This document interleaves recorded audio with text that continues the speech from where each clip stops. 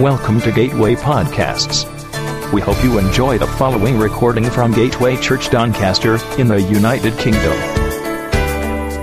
For more podcasts and information about Gateway Church, please visit our website, gatewaychurchdoncaster.org.uk. Thank you for listening.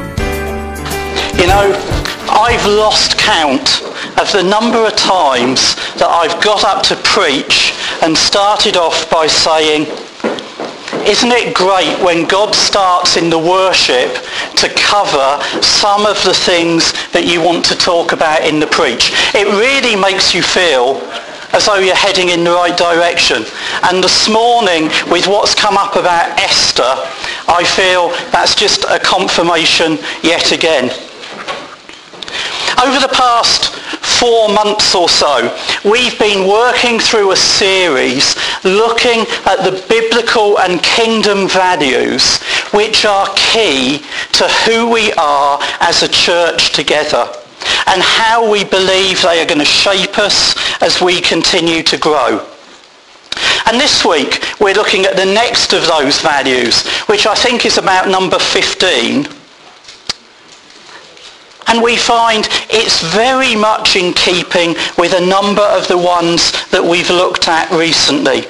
Over the past few weeks, Joel has taught on empowerment of the poor. And then I think it was last week, Bob explained our position as we understand what it is to be one new man in Christ.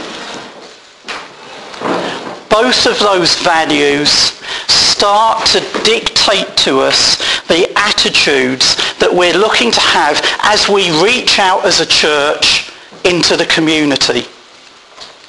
And this week's value very much builds on that foundation and then extends those values further and starts to show the church's function in society. The value is this. We want to be a church which is proving to be both salt and light in its location, impacting the culture of the community. Some of you will from time to time have heard me tell stories of various gifts that I've been given over the years, often at Christmas. And you know that there's one that has always stuck in my mind, although perhaps not for the right reasons. There have even been some amongst you who have tried to outdo the person who gave me this particular gift, but so far have failed. Perhaps because you've got too much of a conscience to be able to put us through such an ordeal again. You've given yourself away before the festive day has arrived. For those who haven't heard the story, it starts one Christmas morning, some years back now, when our girls were a bit younger. We were living in Bedford at the time, and my mother-in-law lived only a few hundred yards away from us. And she'd come round during that morning to see some of her grandchildren opening their presents. Now, we had a ritual. We didn't let the kids just pile in first thing in the morning. They had a stocking up by their bed. And then after we'd got dressed and got to a more civilised time of the day, when we'd eaten and had breakfast, they'd open a couple of presents. And then at lunchtime, we'd often gather with wider family and start to open presents properly. And what would happen would be one person would go to the tree and pick a present, see who it was for, and they would open it. And then that person would go and pick a present for someone else. And gradually the pile of presents would diminish. As the process worked through that particular morning, we got to a point where my mother-in-law, obviously with great delight, went to the tree, picked up a present that was for me. It was from her.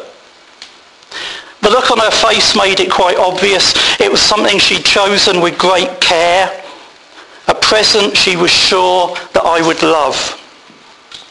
It was cylindrical in shape, probably slightly larger than a house brick.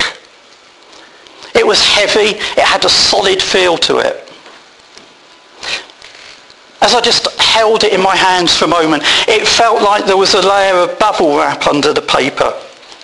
It was obviously something that needed some protection. I removed the outer gift paper and I found I was right. It had bubble wrap inside. But I was still none the wiser about the content.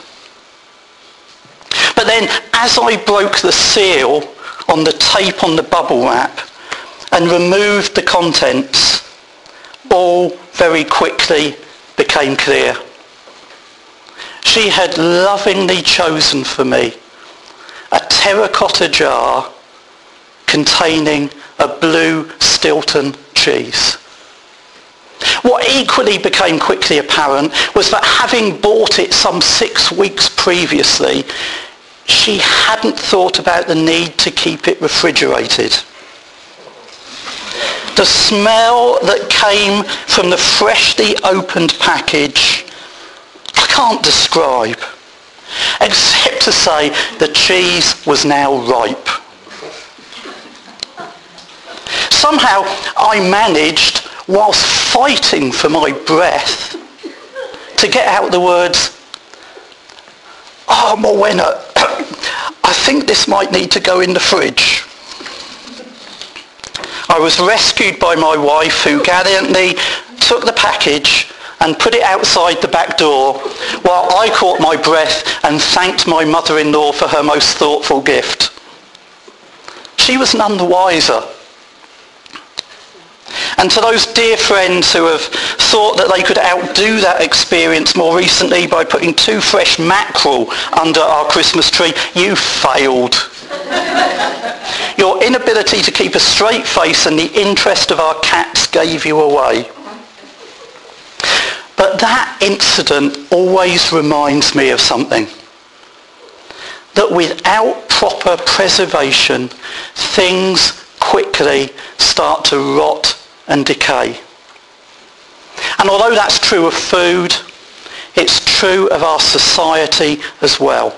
In the United Kingdom, we have the highest level of drug addiction in Europe. The number of couples getting married has reached its lowest point since 1962. Schools are sending home 2,200 children a day for disruptive behaviour.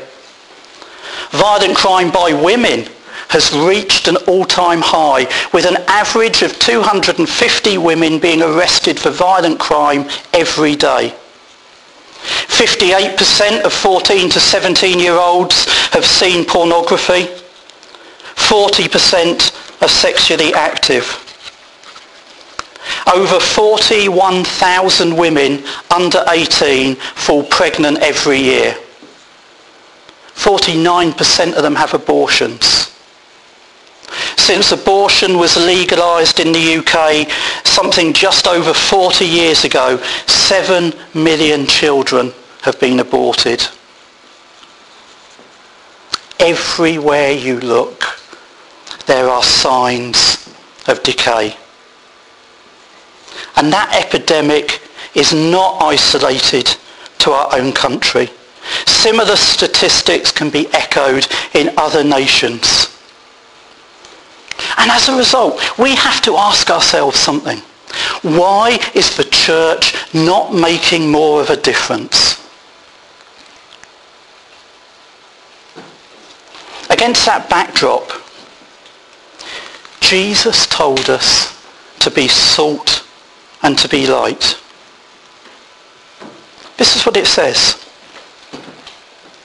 Seeing the crowds, he went up on the mountain, and when he sat down, his disciples came to him.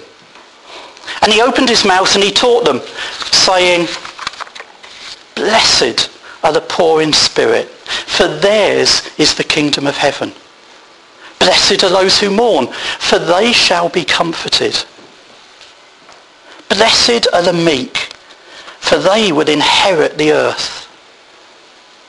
Blessed are those who hunger and thirst for righteousness, for they will be satisfied. Blessed are the merciful, for they shall receive mercy. Blessed are the pure in heart, for they shall see God. Blessed are the peacemakers, for they will be called sons of God. Blessed are those who are persecuted for righteousness' sake, for theirs is the kingdom of heaven. Blessed are you when others revile you and persecute you and utter all kinds of evil against you falsely on my account. Rejoice, be glad, for your reward is great in heaven. For so they persecuted the prophets who were before you. You are the salt of the earth. But if salt has lost its taste, how shall its saltiness be restored? It's no longer good for anything but to be thrown out and trampled under people's feet. You are the light of the world. A city set on a hill cannot be hidden. Nor do people light a lamp and put it under a basket, but on a stand, and it gives light to all in the house. In the same way, let your light shine before others, so that they may see your good works and give glory to your Father who is in heaven.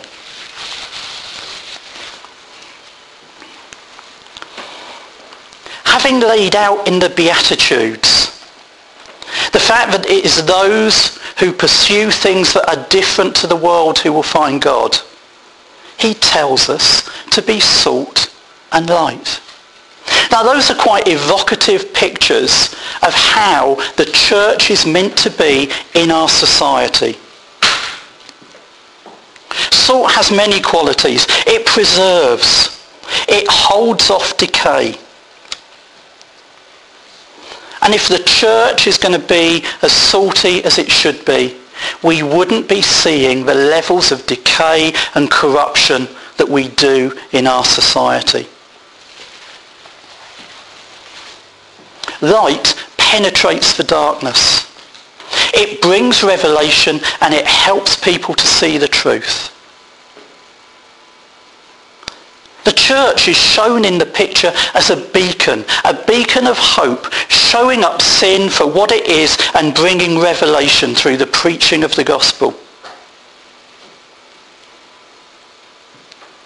And whilst we quite rightly want to build an excellent church that brings glory to Christ, our influence should go far beyond our meetings. We should be having a tangible effect on the society around us. As individuals, that means that we need to take responsibilities for the environments in which God has put us. And that's where the story of Esther links in. She found herself in the court of a king. It says in the story, for such a time as this. At just the right time, she found herself suddenly having influence in circles that she didn't expect. We need to look at that in terms of our workplaces, our colleges, our streets, our neighbourhoods and our schools. We need to be being a positive influence, both through our actions and through our proclamation of the gospel. As a local church, we need to be starting to have an impact on the community through social action and through care for the poor, through providing for the needs of society and through making a positive presence in their midst. One of the benefits of working together as part of a family of churches that stretches right across the nations is that we can also look to make a difference together nationally and internationally as God allows us.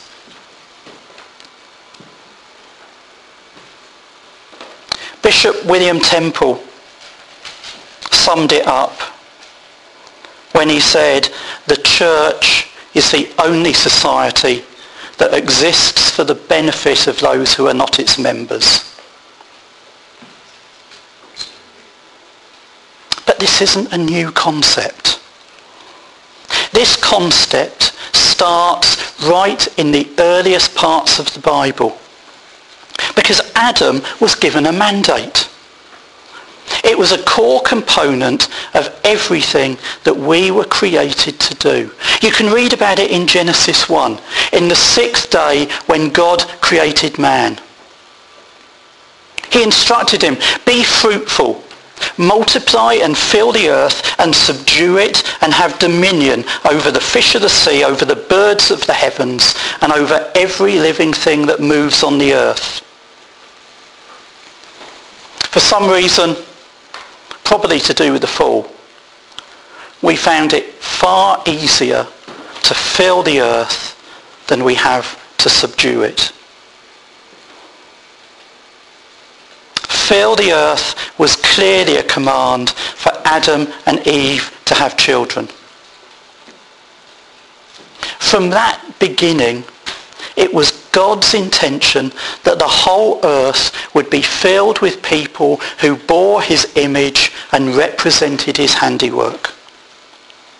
Today there's about 8 billion people on the planet. I suppose you could be forgiven for thinking, but it's been filled enough. But many of those who are living on the earth today don't know their Creator, and they don't see God's image in them and how it has been marred by sin. Jesus came to restore the image of God in man. So in addition to giving birth to physical children and raising them in a godly manner, we are called to give birth to spiritual children through evangelism, bringing people back to the likeness of Christ through the power of the gospel. The term subdue, it's a rich word. It's got many layers to it, but it's something that speaks of cultivating, protecting, taking responsibility and bringing order. Adam was placed in the garden and he was told to cultivate it. Today, our call remains the same. We are to cultivate the environment around us to the glory of God. Even the most beautiful garden, when left untended, soon becomes overrun with weeds. But God's creation mandate was this: we are to be gardeners, pulling up the weeds, tending the plants, and drawing out the beauty of creation. The implications are vast, because it says we have a God-given responsibility that goes beyond simply building churches and winning the lost. We are called to shape the whole of creation. And that needs us all to play our part, whatever our differing background, whatever our talents and passions, in order to bring this to the world. John Cadbury understood that. In the 1820s, alcoholism was rife. Water was so polluted at the time that the people drank gin in large quantities. And so society became plagued with drunkenness. And that led to poverty and to crime. Cadbury took it upon himself to find a solution. He established a business. It provided cocoa and chocolate as alternatives to alcohol. And for many years, the Cadbury family was actively involved in social reform, campaigning against the use of children to clean chimneys, fighting for the rights of the underprivileged. They set high standards for the care of their workers. They paid good salaries. They provided education, healthcare and pension schemes. For over half a century, they ran Bible readings and morning prayers. In the late 1890s, John Cadbury's sons purchased a plot of land and built affordable housing that had space for gardens and trees. And he made them available to employees and non-employees alike. By taking responsibility, by striving to be salt and light, the Cadbury family made a remarkable and lasting impact on their society. And it still exists today. We need to live with that same kind of vision. Fill the earth, subdue it, be salt, be light. We need to evangelise, but we also need to transform culture. We need to preach the gospel and care for the poor. As individuals, we need to be salt and light in our localities. We need to ask ourselves the question, how can I cultivate the area of the world in which God has placed me? For some, it might be just by being an outstanding worker for your employer. It might be as simple as refusing to gossip in the office. For others, it might mean visiting an elderly neighbour or being a positive influence among other parents and teachers at the local school. Particularly relevant for us as we look to develop a more permanent base is that as a local church we need to impact our communities in practical ways so that our neighbourhoods are better places in which to live. The streets should become safer, the neighbours more trusting, the children able to play in safety in public space. Unbelievers should miss our church deeply if for any reason it was to close. And we need real wisdom about how to know to use our resources.